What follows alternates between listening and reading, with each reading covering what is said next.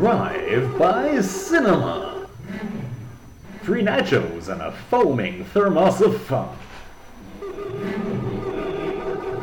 Hello and welcome. This is Season 2, Episode 32 of Drive-by Cinema. I'm Rick, and here's my co-host, your co-host, Paul.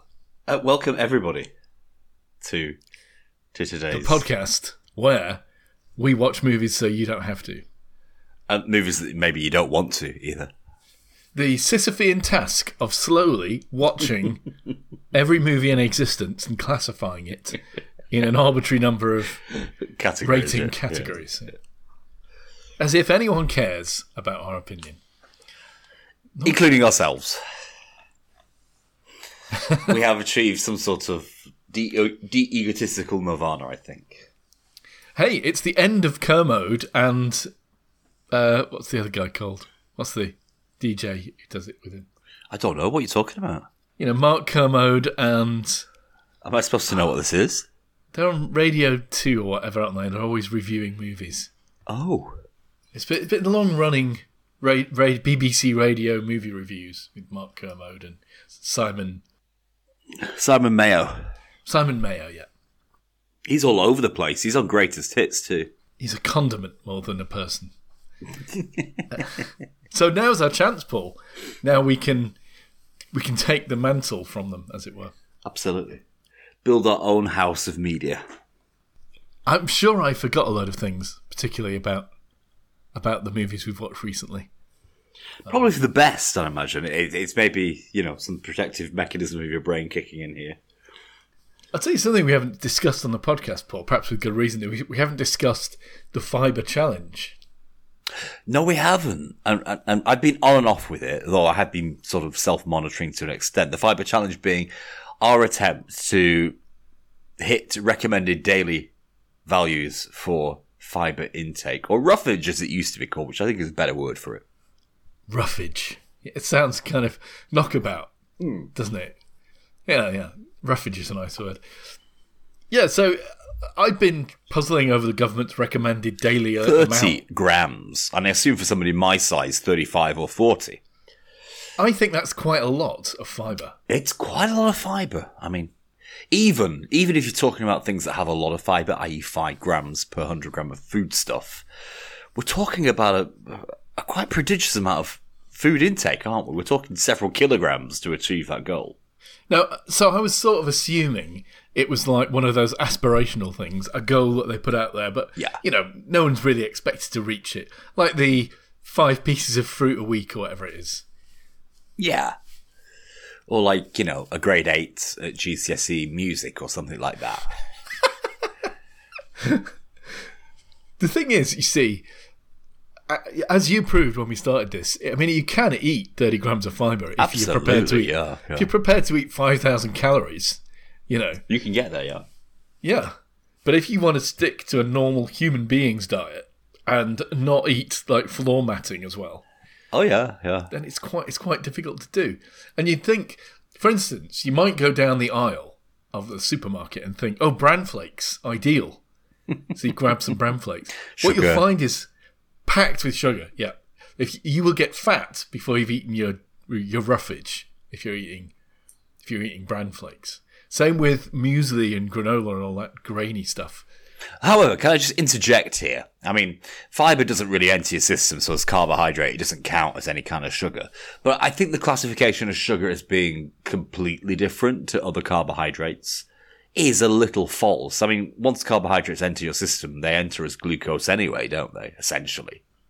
Well, that's my understanding, but my understanding is not great in this area. I think, when they talk about simple sugars, it's the speed that they enter your bloodstream that does the damage. However, that's not to say that, eating other forms of carbohydrate won't increase your glucose levels over a sustained period. So, yeah. Paul, if you eat a lot of fatty food, you might get fat. But it's not the same fat that you ate, is it? I mean, you don't have, like, cow fat in you. If you eat a load of beef dripping. No, I mean... Otherwise, if someone did a DNA thing of you, they'd go, that's strange. This guy's like 5% cow. Conclusion of the fibre challenge, though, Paul, is I was surprised at how you can reach 30 grams a day with some surprising foods. Like chili con carne, packed with beans, isn't it? So you get a load of fibre. Indeed, yes. And fish and chips also. Yeah, but that's 2,000 calories. Boom, straight away. It is, yeah. Well, more if you have a buttered bap with it, as I normally do. So. Crisps are high in fibre per gram, but you just don't eat that. You hopefully don't eat like a kilogram of crisps, so you probably can't do it. And you're also a lot of salt there as well, isn't there? So yeah, I found that I was doing comfortably 20 grams if I tried. And 20 grams was the original recommendation about 10 or 15 years ago. Yeah.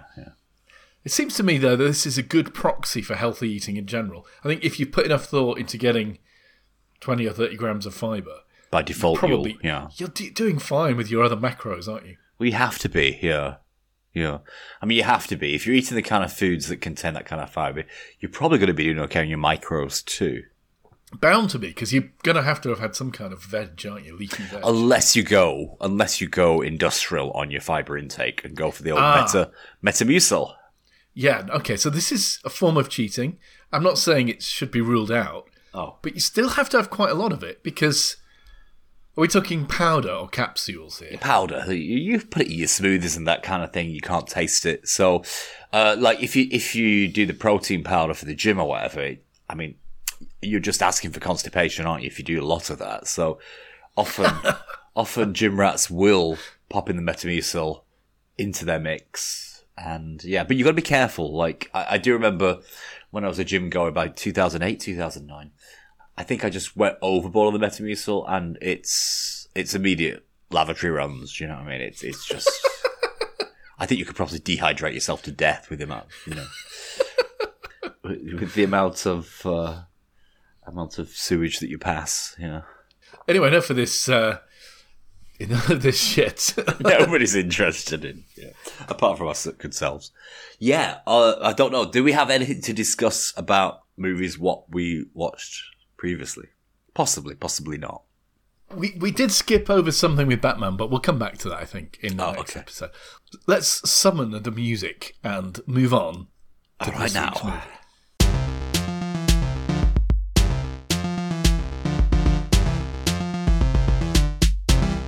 This is Lars von Trier, Paul.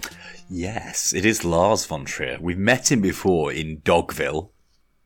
And you were not a fan? I wouldn't say not a fan. I just found it... I hesitate to use the words pretentious. However, it possibly fits the bill, I think, in respect to Dogville. If the listener has had enough dietary information and fibre updates, then to cut it short, you could stop the podcast right now and say, this is better than Dogville. Oh, absolutely. I mean, this isn't well, it's pretentious in moments, but it's purposefully pretentious. I mean, I don't mind the fact that Virgil, the poet, appears throughout the movie, and Dante's 9 Circles of Hell. I mean, we can imagine that going on in the mind of Jack, who is the lead character in this movie. So yeah, I mean, it's artfully constructed, but not obtrusively so. So how do we start the description of this movie? Do I say Jack is an architect, or do I say yes, Jack is a serial killer? Well, I think you say that Jack is a failed architect who then becomes a serial killer. Doesn't he say he's an engineer but wants to be an architect or something along those lines? Well, I mean, he has a dumb girlfriend, and he actually poses this question, doesn't he? What is the difference between an architect and an engineer? And what does she say? She says they both draw houses. and then he dips into one of his strange kind of extended analogies, which is like the area of his personality that I really respect. He's quite good at sort of drawing out these quite abstract and abstruse justifications for his behaviour through references to higher principles. And I'm not sure what he says. He says something like, an engineer listens to the opera and an architect sings the opera, or something like that. Which she doesn't get, but I think the rest of us do get. Because, I mean, she is genuinely quite dumb. Architecture is a subject that you have to study a long time for because it combines... 5 years at university. Yeah. And I suppose that's because it combines the science and engineering of, how big a beam you need. Yes. With, the art history of how to make a building. Oh, I was going to say the art history of ugly curved surfaces. Yeah, okay. Okay, yeah, so you're in the, as we all know... I'm in the Prince Charles camp. No, I'm not in the Prince Charles camp. But for Richard's satisfaction... Make it Tudor? For Richard's satisfaction, I will occupy the vernacular corner. But what would you rather have in a public space like Piccadilly Gardens, Paul? Would you rather have negative concrete space? Absolutely, Richard. Yeah, I agree with you completely. Do you want a completely flat parade ground like North Korea, so we can the tanks can march up and down on it? Is that what you're after? We can have wide games with people dressed or piss-stained concrete blocks like the front cover of a seminal Who album. I don't know, Richard. Maybe, like most people, I'd want some sunken gardens and some pretty flowers, and some attractive communal space where people can behave in a civil manner to each other. I know it's conformist. I know it's social engineering. I know it's manufacture of implied consent and content, but whatever. Just the thing about architecture is that it's an art form, if it is an art form, it's an art form that everyone has a goddamn opinion about. Yeah. I suppose it's like people with like people with education. Everyone thinks they're educationalists because everyone went to school. And that apparently qualifies them to comment on, modern educational techniques. Similarly, everyone has lived in a house, goes to work in an office, and so they all think that they're experts in architecture. Perhaps actually not wrongly, because, an architect spends, a few months designing something. We have to spend all of our lives living and working in it, don't we? Yes. The building that I live in has leaks everywhere. Does it? It's got an enormous It's atrium. award-winning, though, isn't it? I don't know about award-winning. It's got Damien Hirst on the wall, hasn't it? They actually took them down because someone started to steal the Damien Hirsts. It took the Mancunians 12 years to realise there was expensive stuff on the wall. And then once they realised, they disappeared over an evening. Oh, God. I can't go inside the ring road ever after saying that, can I? I'm going to get lynched. Go on, sorry, Richard, you were saying. No sunken gardens here, Paul. Go back to Blackpool. All seaside towns have got sunken gardens up and down the promenade. Well, yeah, we've got them everywhere. We've also got little sort of ornamental lakes coloured the same colour as you get on the River Right in Blackpool Pleasure Beach. They dye it like a deep blue. And amazingly, the ducks can still drink from it, so. Look, blank concrete is an excellent Banksy canvas. If you erect a blank concrete wall with no other function, you're kind of inviting Banksy to come along, aren't you, and make it an extremely valuable artwork. It's practical, Paul. Anyway, so Jack is an aspiring or a wannabe architect who's actually an engineer, making this film the most extreme episode of Grand Designs I've ever seen. He doesn't really settle on a design for the house, does he? It changes several times. I would say it's mostly pretty modernist, though, his take. He builds it in brick first, and he's dissatisfied with that and knocks it down. And then he starts with the wood framing, which is a common construction technique in the United States. They have tornadoes, yeah. Well done, United States. Lars von Trier has a kind of directorial flourish where he likes to divide his work up into different sections, doesn't he? He does rather. In Dogville, he did it in a number of chapters. A number of annoying chapters, yeah.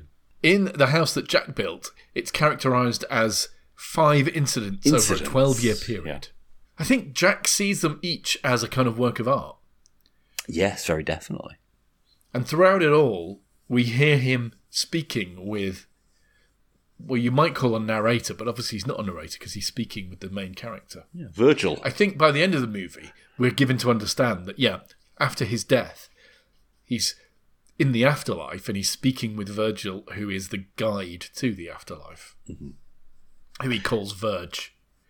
Now, Jack has the conception of heaven and hell being the same place, you see. So, Why does he think that? I don't know. I think this is Lars trying to give a relatively accurate take on typical serial killer thinking, I think, isn't it? Well, he's right, though, isn't he? Oh, dear, I'm outing myself as a serial killer suddenly. Well, I think it's the idea that they often have a quite specious view of a natural world order that they manage to justify through abstraction.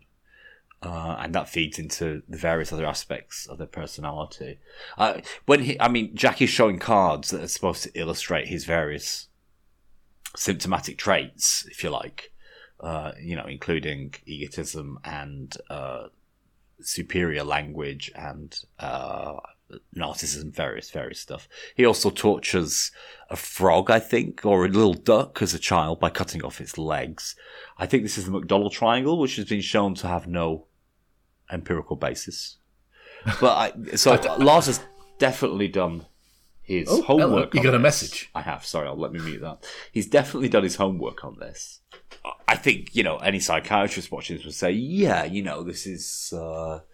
this is a film that approaches our contemporary understanding of not necessarily the motivations, but the mindset of people that indulge in serial killing. So much to pick up on there. I can't remember whether we've talked about the McDonald Triangle before, but is this the idea that serial killers have often bedwet, and tortured animals, something else?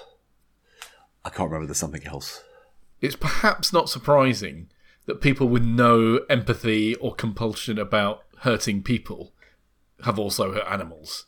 That sort of stands to reason, doesn't it? Mm-hmm. But what's the missing bit of that equation that people skip over all the time is we would need to look for people who hurt animals but would never hurt a person. And that's a constituency that is not well investigated because hurting animals is also seen as reprehensible by many people. Yeah. So people won't freely own up to that. It seems to me obvious that there must be many people who would fall into that category, who would never hurt a person, but would quite happily hurt an animal. And might even take pleasure in hurting animals, but it doesn't mean... It's not a slippery slope, is it? And it's not a guarantee. That's the whole point. The second thing is, it's quite common for children to torture animals anyway. Yeah, I can imagine that, yeah. I can certainly remember torturing Greenfly or something when I was a kid. Or ants with magnifying glasses. Yeah, no, exactly. It's common, isn't it? Yeah. Kids. It's very common. Yeah.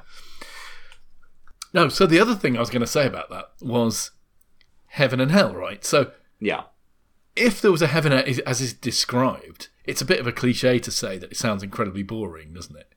Just hanging around, chilling out with the dullest people, whereas in hell all the interesting people go and have crazy sex parties. Heaven does sound dull on that scale. Even in the best conception of heaven, right? If I have any relatives who were such well-observing Christians that they've gone to heaven, and they were hoping to see me there, they're going to be very disappointed. I'm certainly not going to be in heaven. Can't possibly be true. And so they would be faced with an eternity of never being able to see me and knowing that I'm being tormented and tortured forever. Yes. That doesn't sound like heaven for any normal, sane person. The only solution that a theist could come up with at this point is that their God would delete their memory of me from their heads, which is a weird kind of authoritarian, mind control dystopia, isn't it? That can't. But if you spend time with Richard, not necessarily an undesirable outcome. Sorry, that was just flippant. I'm sorry. Yeah. The twist, Paul, is that you're already in hell. That's the twist, isn't it? You don't need to tell me that, Richard. Forced every week to do this podcast. No, the podcast is a light relief from the rest of my life, Richard. Please be assured of that. Okay, so... so I kind of agree with you all that. I don't think that his worldview is necessarily more primitive or more barbaric than any other conception of good or evil. It's just rather the fact what Lars has observed here is that he's obviously twisting events to match to match his mindset and to match his worldview. I think is how it differs from how the rest of us might look at these things. Not the conclusions he comes to, but the way he gets there. Yeah. Jack is played by Matt Dillon. Brilliantly. Verge, initially just a voice, but later we do see him, played by Bruno Gantz. Yes. Do you know who Bruno Gantz has No played idea, most but I famous? did read the list of things he's been in, including, weirdly, some like really contemporary stuff. I think he's most famous because he's internet famous, because he became an internet meme for his work on a very particular film. He starred in a film called Downfall, which is the story of the last days of Hitler in Hitler's bunker. Wow. And Bruno played Hitler himself. Wow. Quite brilliantly, by the way. Have you not seen Downfall? Hitler, no, I haven't, but Hitler and his cronies make an appearance in this one. As you know, as part of the inner dialogue of Jack's justification for what he does and why he does it. Maybe we should put Downfall on the list of films then, Paul. Let's put that on there, yeah, Downfall. How depressing is it, Richard? How depressing is it? Well, it's a story of Hitler's bunker at the last days of the World War II. You know, you don't get much more low-key than that, do you? Although some of the staff do escape, I think. Welcome to Drive-By Sellafield, where we recycle filmic nuclear material. Now, Incident 1, in which Jack, our architect cum serial killer... I thought this was the best incident, but continue. He's driving along in his bright red van. By the way, brilliant use of colour. I don't know why Lars decided to shackle himself to black and white for Dogville, other than some kind of pretentiousness, because he's really good. This was superbly directed. This is sumptuous, you know. I mean, I can't fault his direction on this in this movie. He passes a woman who has broken down, who's got a flat tyre or something. Uma Thurman, I think. It is Uma Thurman. Wow, Paul, that's like the first time you've ever clocked an actor. You're not wrong. I'm getting there, aren't I? Slowly, like a snail. Go on. She's got a bright red jack, but it's broken. A car jack, that is. Oh, yeah, this is very significant. It's interesting, isn't it? Jack and Jack. It's clever. Maybe stupid, but I liked it. So he drives her. Yeah. She has to kind of beg him or coerce him to driving her. Can I just interrupt? Well, I love the dark comedy that's going on here. She's egging him. She starts a conversation saying, you might be a serial killer. And she's like purposefully, or maybe she's semi-purposefully or semi-consciously egging him on and saying all those kind of things that you wouldn't say to somebody you know has a very fragile ego. Like, oh, well, you could be a serial killer, but you're just not man enough to do it, kind of stuff. And so I love this incident because it's just hilarious, you know. And the movie just becomes gruesome. But at this point, we haven't seen any murders, so at this point, it's just funny. I found anyway. Yeah, it's a shock when he snaps with her goading and takes the newly repaired jack and smashes Uma Thurman's face in with it. And Virgil says, it's unfortunate, but she was a really annoying woman. And she was. I mean, she would irk anybody. She was just like so sort of demanding. Needling, yeah. Well, it turns out that Jack has rented or bought an industrial unit, a walk-in freezer in a rundown industrial bit of town. And of course, it's the 1970s. There's no CCTV. You know, it's unmonitored out there. So it's an ideal place to store, say, a cadaver of a murder victim. And he drags Uma Thurman's corpse in there and he puts it in the freezer. There's also, apparently, he bought with the freezer a whole load of frozen pizzas which are stacked up. It was funny at the beginning of this movie, wasn't it? It was. I only ate one of the damn things he says. And there's also, weirdly, a door he can't open in this unit. Yeah. Which is heavy symbolism of some kind that I failed to really understand. Rather like that old Freudian stuff, like imagine a house, the basement is your sexuality. Yeah. But Lars knows what he's doing. It is a psychological study, Yeah. He goes back and he hides the car as well. Although, let's get it... it's not a police procedural here. We're not going to find police tracking Jack down at every It's the 1970s, you know. I mean, we're only just realising how many people were murdered in the 1970s, I think. A lot. Incident number 2. Yes. Now, this is just more terrifying. It is terrifying, yeah. He's preying Particularly on the a ending. lonely lady. The ending, as we see her dragged, well, we'll get to that, to the lockup. But what's interesting here is Lars's little watercolour sketch of how Jack is quite happy to lie and to riff on his lies. He's not very good at it, though, is he? He's not good at it, but it's that sort of serial killer confidence that kind of carries him through. Yeah, he's tenacious. He's tenacious. He doesn't really give up. And so somehow she lets him in the house, even though she knows she shouldn't do against their better judgment. He's visiting the house. Ding dong. This woman answers. He's assessed that she's alone. I think they have a conversation about a husband passing away or something. He's posing as a policeman. She asks for a badge. And at this point, he makes up some terrible ridiculous lie. Just so see-through, yeah. It's gone away for cleaning or something, or to have a new citation added. No citation, like you have citations on your badge. And then he says, oh, by the way, I was lying about that. Actually, I'm an insurance salesman. We're told to say that spiel. What I can get you is twice your pension since your husband's death if you go through the police department. She crumbles at that. She didn't go for the fake authority thing, but as soon as money was offered.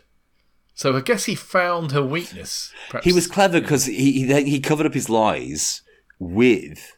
I don't know if he did it intentionally, but by revealing his old self-interest, you know, I was lying in order to get more money from you by making a sale. And she kind of bought that, didn't she, you see? So it was clever in a certain sort of way. In due course, once he's inside, he kills her. This is horrible, isn't Horrific. Like, I couldn't watch it. I had to skip strangling. bits of it. Awful. Yeah. Yeah. I didn't feel good at this point. I felt in some way that Lars was almost celebrating what he was doing. I didn't enjoy this at all.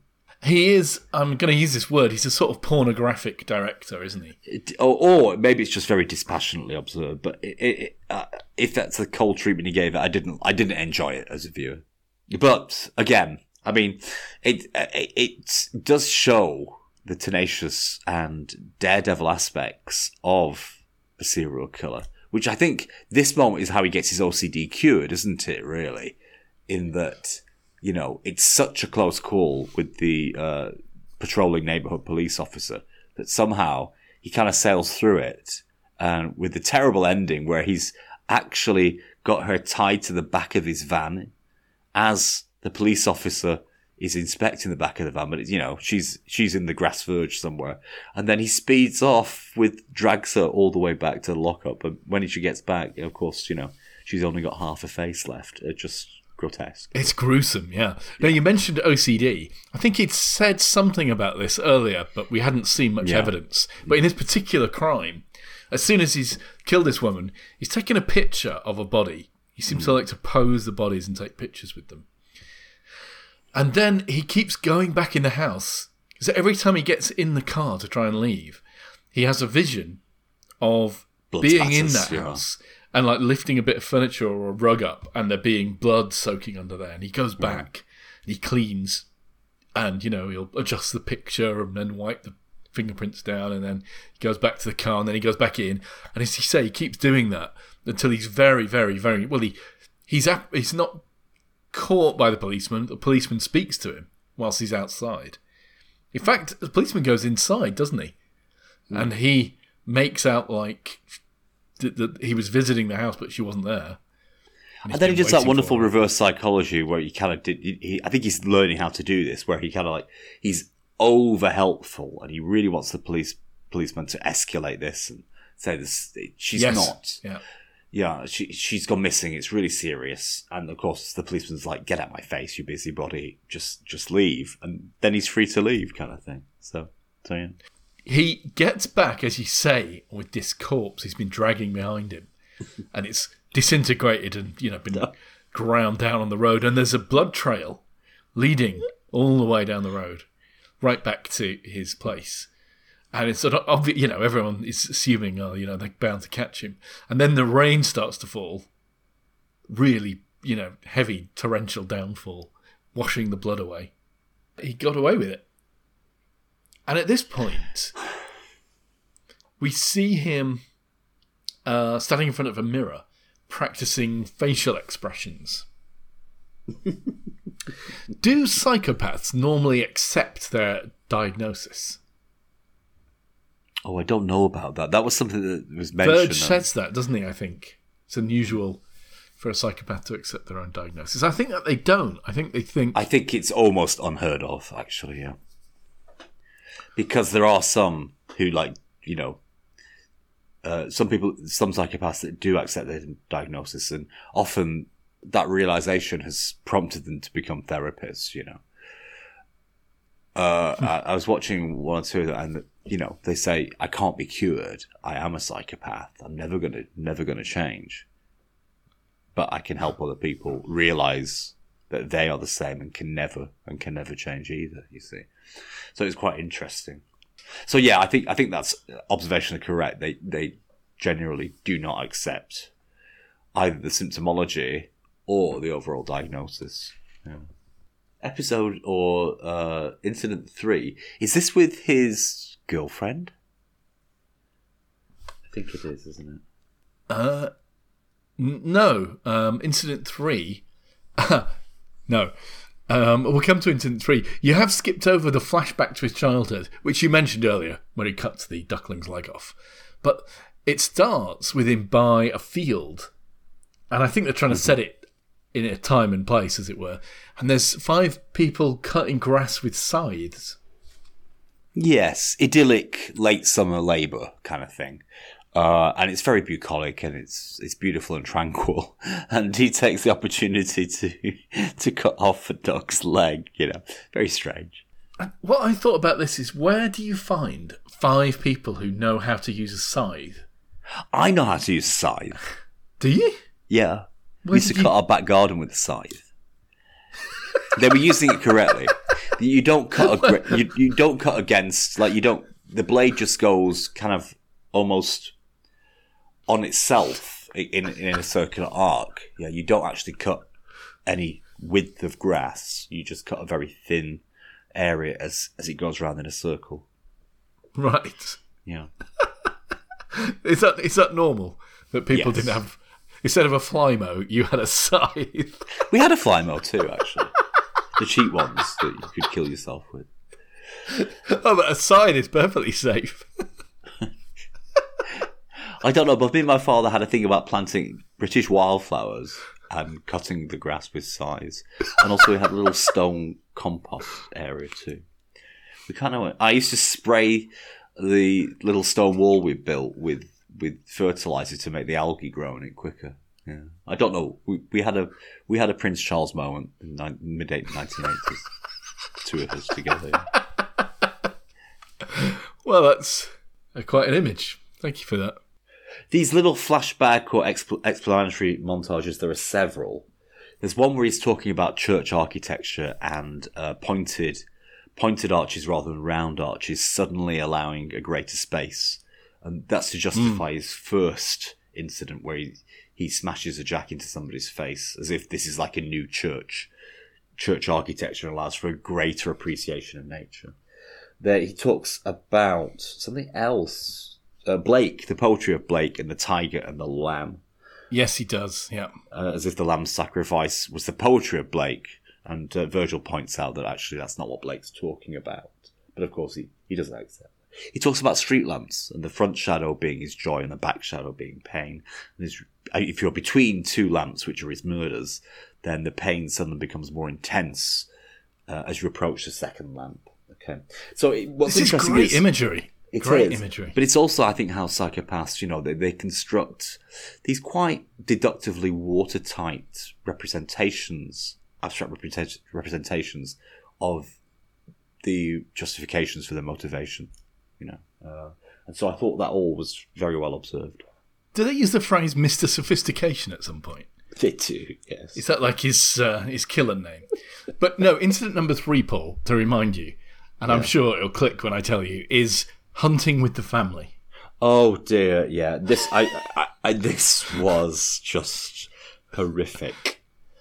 And he also justifies this in terms of, if you're gonna kill a mother doe is what we call it. I don't know what you call a female deer, and her two. A deer, a female deer. Ray, a drop of golden sun. If you're gonna shoot a doe with a long way to run with a powerful shooting rifle, so and her a needle pulling thread. And the two foals, are they foals? I don't know what you call baby. Tea, a drink of jam and bread. Then you should shoot the foals. You should shoot them foals first, and then kill the mother. You see, because if you kill the mother and the fawns survive, you're going to be cruel, because the foals will not be able to survive on their own. So again, just ultimately twisted logic. I mean, but there we go. But he applies this to human beings. His girlfriend, he's out, and his two children. Well, it's not his children, is it? I think. Oh, it's his girlfriend's children. He gives everyone red hats. Good hunting. What's the word? Policy to avoid being shot. Again, brilliant use of colour though, and they're out there in this kind of practice edge ground, of wood kind of area. Yeah, with a load of targets and a hunting tower, a hide or whatever you call it. I don't know what they call it. But yeah, he goes up with one of the kids, doesn't he? And they shoot a bit with the rifle, and then for the watchtower. At some point, he starts shooting them, doesn't he? I think there's quite a harsh transition where they're being all nice, and then suddenly he's giving them, seconds to run away or something. So incredibly, he shoots kids in the head and the legs. But the weird thing is, he then, gets the corpses and puts them on the picnic rug and has her sit down and eat a picnic with them. It's just so awful to watch. If I was in that situation and he was in the tower giving me a count of 12, I would run under the tower. I think we're to presume that she was just in shock, though, wasn't she? Well, okay. And I guess it's only a temporary solution at best, isn't it? But he'd have to come down the ladder to get you, and you could maybe poke him off the ladder somehow. So, anyway. Do you ever think how would you survive, Paul? Has that never occurred to you? Never occurred to me, no. You're just a kid in the red hat, are you? I am the kid in the red hat, yeah. And the worst thing about this is, of course, like all of the bodies, he's going to freeze them. And he likes to take the bodies out sometimes and photograph them. But with the kid, the younger kid, I think. Grumpy. Mr. Grumpy or something. He actually does taxidermy on him and sets him up with this hideous, grotesque, grinning face, like a kind of horrible doll, which appears a couple of times later in the movie and is properly horrible. I mean, this is real Lars von Trier stuff, isn't it? By the way, freezing bodies is something that one of the worst serial killers, if he's even called that, but that's what he used to do. He was called the Iceman.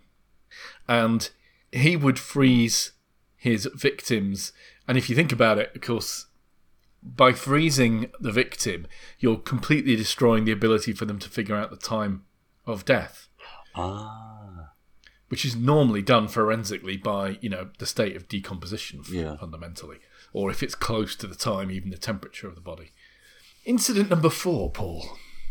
Now, this is the girlfriend that he really fancies. Okay. But as he points out, she isn't the sharpest knife in the drawer. She's a bit simple. Played by, Paul? Any ideas? Not Uma Thurman. Not Uma Thurman, correct. Got 2 for 2. Thank you. It's played by an actress called Riley Keough. Oh, that one. Yeah, of course. Very famous. She's not that famous. Except when you know. I didn't mean it like that. Except when you know that she's Elvis and Priscilla Presley's granddaughter.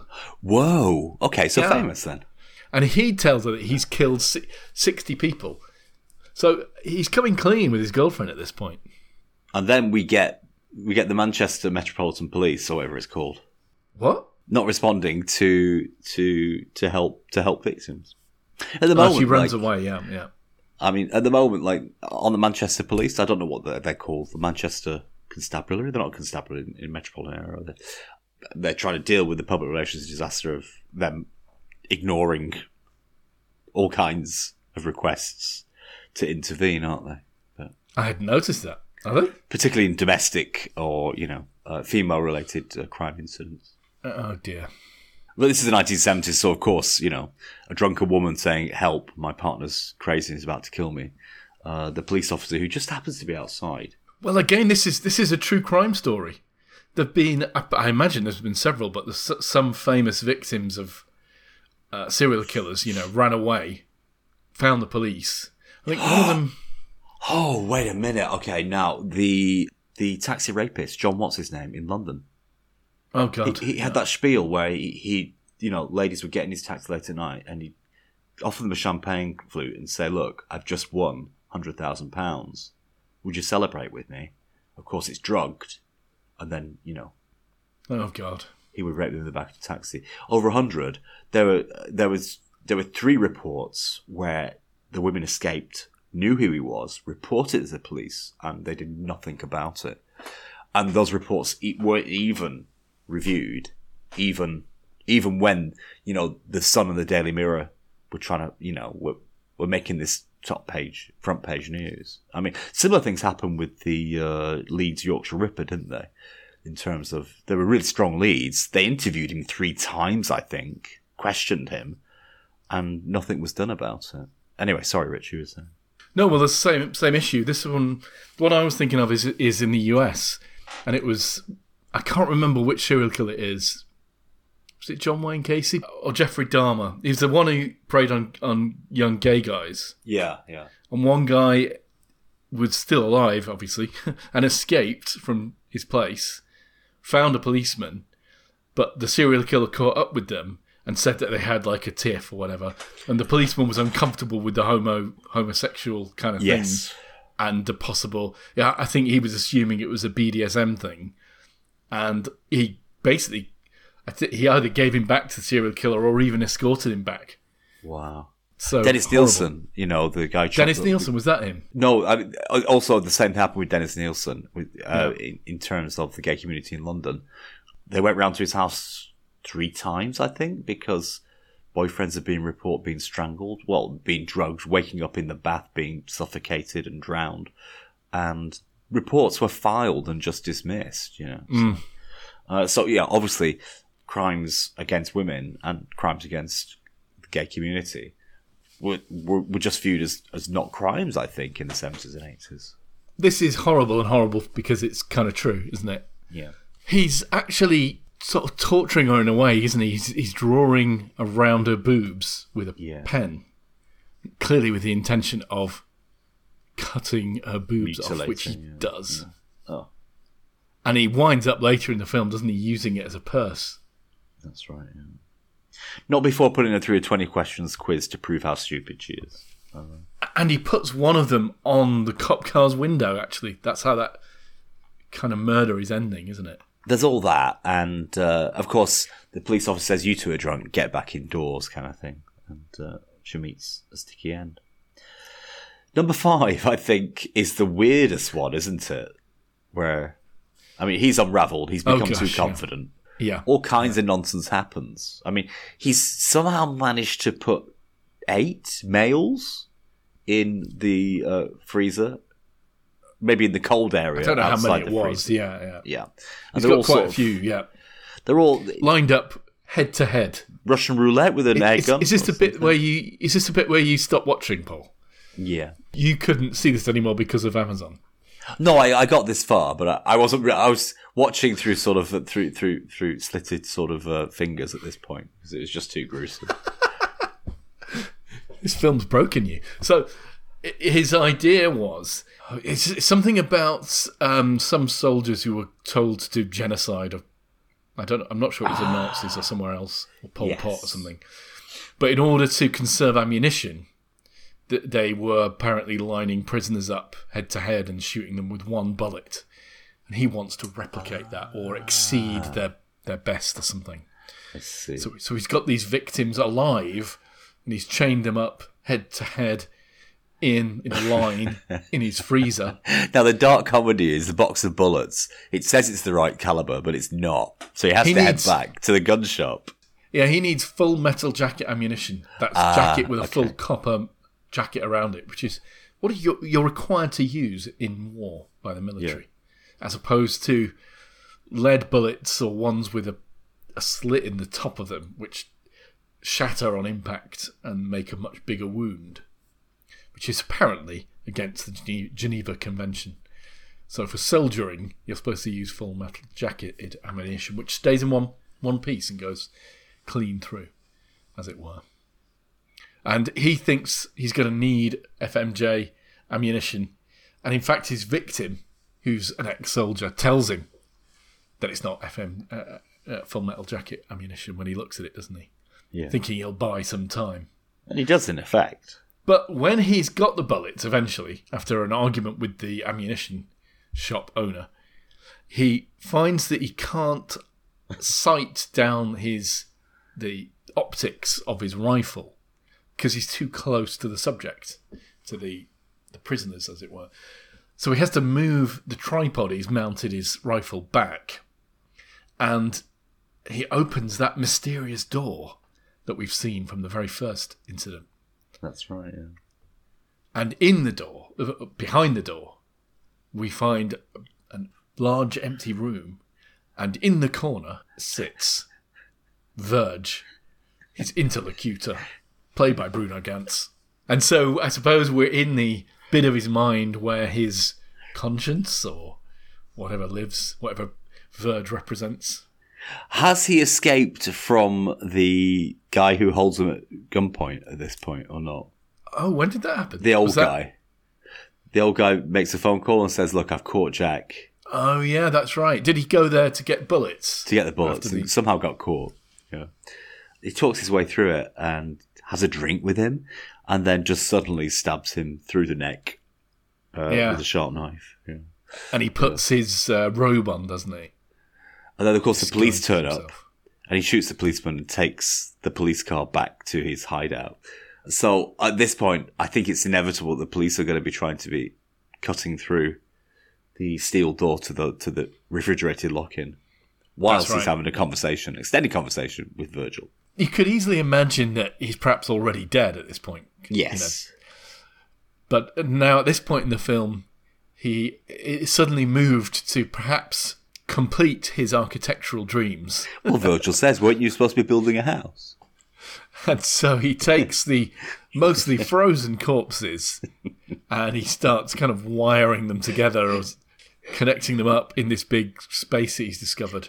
Grotesquely, darkly humorous moment. In the shape of a house, like a Wendy House style thing. And he manages to do all of this before the cops have cut their way through the heavy door of the walk-in freezer. And he's, though, already going inside his newly built house of corpses because there's a kind of trapdoor in the house which he goes down with Verge. Into the afterlife, presumably. Well, this is where now we're in Dante's Inferno, the 9 circles of hell, as you say.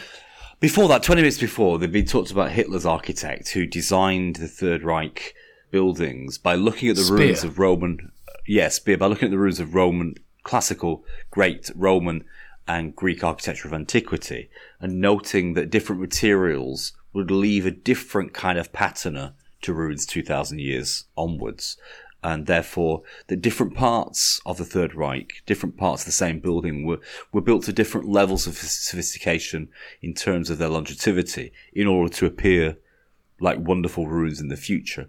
And I can't help thinking that somehow there's some sort of reflective thing going on here with the corpses. They also have a bit where they talk about how dessert wines are made, which is fascinating. Ice wines, yeah. Now, can I just get onto this? No matter how you pronounce German wines, okay? German wines are superlative, and German ice wines are just fabulous. Anyway, sorry. And they also talk about Stuka's dive bombers and the Jericho's trumpet on them. The stereotypical war film noise of a dive bomber is the sound of a Stuka, which is not the normal sound of the plane. It's actually a sound of a siren that's stuck on the plane deliberately. It's an act of psychological warfare, Yeah, exactly. So it's eerie and effective, isn't it?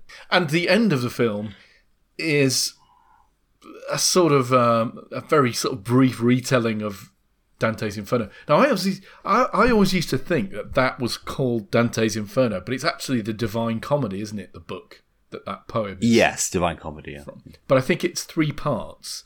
The first one, called Dante's Inferno, I think deals with hell. The second one deals, I think, with purgatory, and the third one deals with heaven. I've only ever been exposed to the first one, which sounds far and away the more interesting one, for the same reasons that hell is more interesting than heaven. Are you familiar with the poem, Paul? I was, but I'm not anymore. It's a bit ecclesiastical, that's a problem, isn't it? Yeah. Like a lot of art, which is inspired by or all about religion, it's a bit thin, really, isn't it? This is what Virgil says about Jack, though. His lofty but somewhat contemptible aspirations for greatness.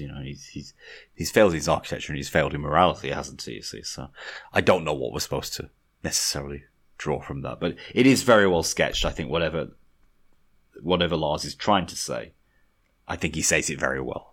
But it's quite difficult. It's quite densely packed. It's quite difficult to digest within. Although it's quite a long film, just over 2 hours, I think there's so much going on that it's the kind of film that would benefit from a second viewing. Whether or not you'd want to view it a second time is another problem. Yes. But it's powerful. And at the very end, Jack and Virgil, I think they've gone through 8 circles of hell or something, and they're talking about what's down below. And Jack glances over at a staircase that I think Virg says leads all the way up. It seems to be an escape from hell. But the bridge has been out for, a millennia or something, Virg tells him. Jack thinks he might be able to climb around the outside of the cave and escape. And Virg says, well, many have tried, but nobody has ever succeeded. Of course, Jack's hubris, which is punished by Nemesis, as Virg says at one point, he can't stop himself but try to climb out, and he obviously falls. Thus, falls into the clutches of the devil himself, we presume. Oh. So, and I didn't get to that last little bit, okay, because of the joys of my streaming quality from Amazon Prime. But I think Were you watching it in a car? Is that the problem, Paul? No. I was actually, I was, but then I brought it home and tried to watch it this evening, the last 10 minutes, and only got 3 minutes in. So it's something to do with Amazon Prime, not with my internet connection. So we've got to the end of this movie without major trauma on my part. I don't know about you, Richard, but it's time for scores, is it? Surely not. It is time for scores. So let's start with acting, as we often do. Well, can I just say, superlative performance from Matt Dillon. Really, really convincing. Not just a Brat Pack actor. Really versatile. Very dedicated actor. Real depth. Really, really method acted his way into this one, I guess. Oh, let's hope not. You think he actually killed someone? No. Method acted. Reality acted his way into it, hopefully. I think the supporting cast are amazing as well. Uma Thurman is brilliant. Yes. Virg is great. Bruno Gantz. Also his girlfriend, the granddaughter of Elvis Presley. I think they all put up a great performance. For me, then, I would give this an 8 for acting. I'm going to go 9 on the acting. I thought it was superlative. So, let's talk about plot and script. Lars von Trier took this from idea to story to screenplay to direction. I think he's done a really good job. It's not slow at any point. It works as almost a Hitchcockian film, I think, as a commercial piece of cinema.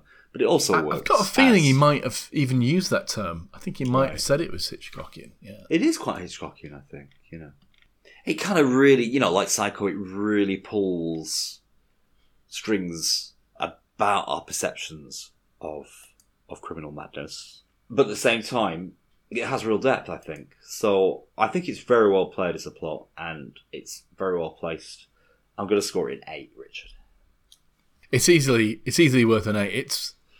It's very, very watchable, even though it's quite challenging at times. There's nothing is held back in terms of gore and the graphic violence. But you might say that's not believable. That's what serial killers do. So at no point is it necessarily exaggerated. And his state of mind, I think, is quite an accurate depiction of how they think. That's difficult to know, isn't it? Yeah, they're often quite emotionally flat, aren't they? They're often quite self-contained. So even during not rehabilitation. They don't try to rehabilitate them, do they? But during the therapy they undergo, they don't necessarily give much out about their inner life. And often their inner life is quite sparse and barren anyway, isn't it? Whether or not you think this is particularly accurate in terms of its portrayal. But it's very evocative. It is very evocative. That's the point. It's just like Jack's incidents, which he views as a work of art. This film, does that same for this whole piece, doesn't it? It is a work of art, and it's quite often beautifully shot. I think there's no point where it's egregiously wrong in terms of its depiction, you see. Whereas I think, Requiem for a Dream, in terms of how they depicted the liberal use of ECT, I think that was egregiously wrong. Even there was a lot of liabilities taken, it seems. Yeah, okay. It was an extreme version of... It depicted the illnesses not in an unsympathetic way, but perhaps an exaggerated way. Is Lars von Trier saying that all people with OCD are serial killers? I don't know about that. I don't know. I don't think they do have OCD typically, do they? They're very methodical, but I'm not sure that they're... I think that was more about Jack's inner voice, his critical inner voice saying, you're neurotic, you've got OCD, but I don't think he necessarily had those things, did he? Well, he cured it anyway, didn't he, with his murder spree? So. His murder spree, yeah. Hooray! Maybe a new form of therapy for the rest of us. So just generally, I thought it rang true in an artistic sense. And so, I'll give it an 8, easily. Okay, how about, therefore, Chilling Atmosphere? How are we going to score it for Chilling Atmosphere? The funny thing is, it's quite comforting, isn't it?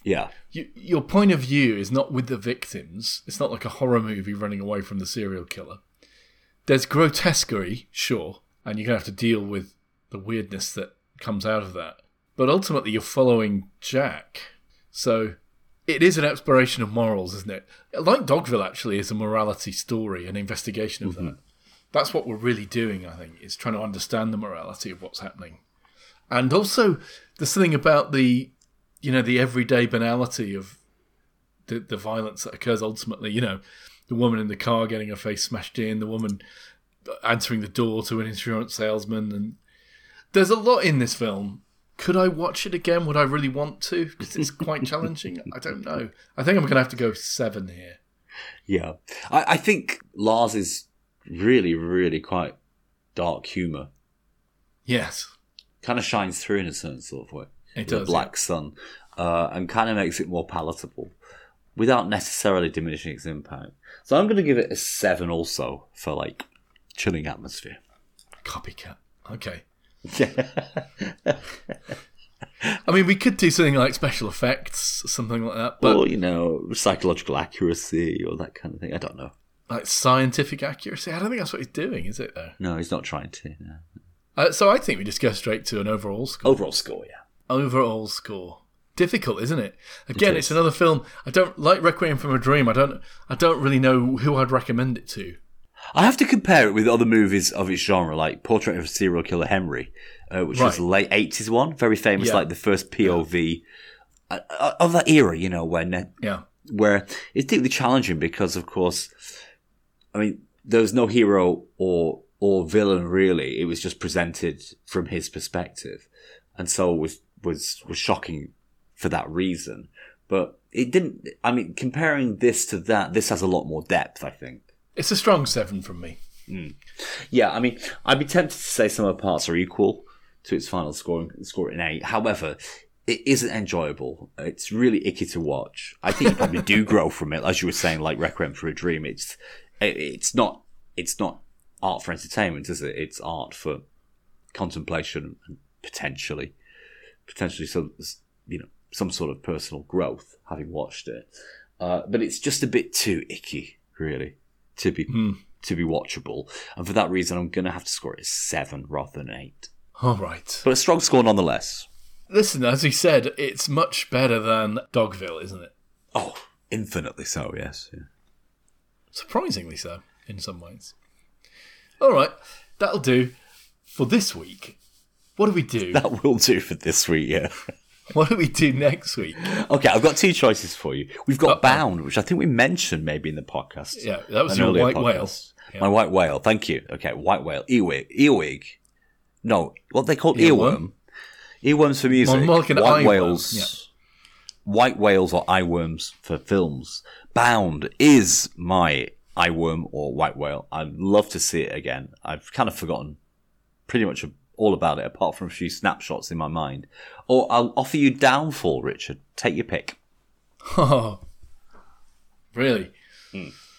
Threw one out there. That wasn't in the script. Okay, well, given that in these trying times...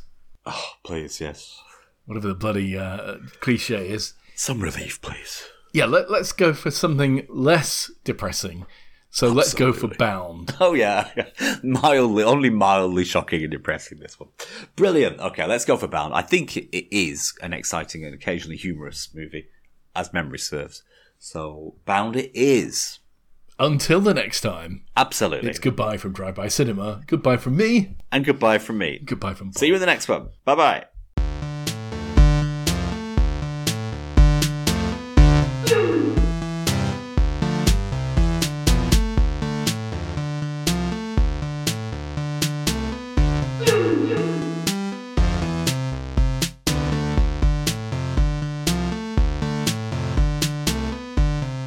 You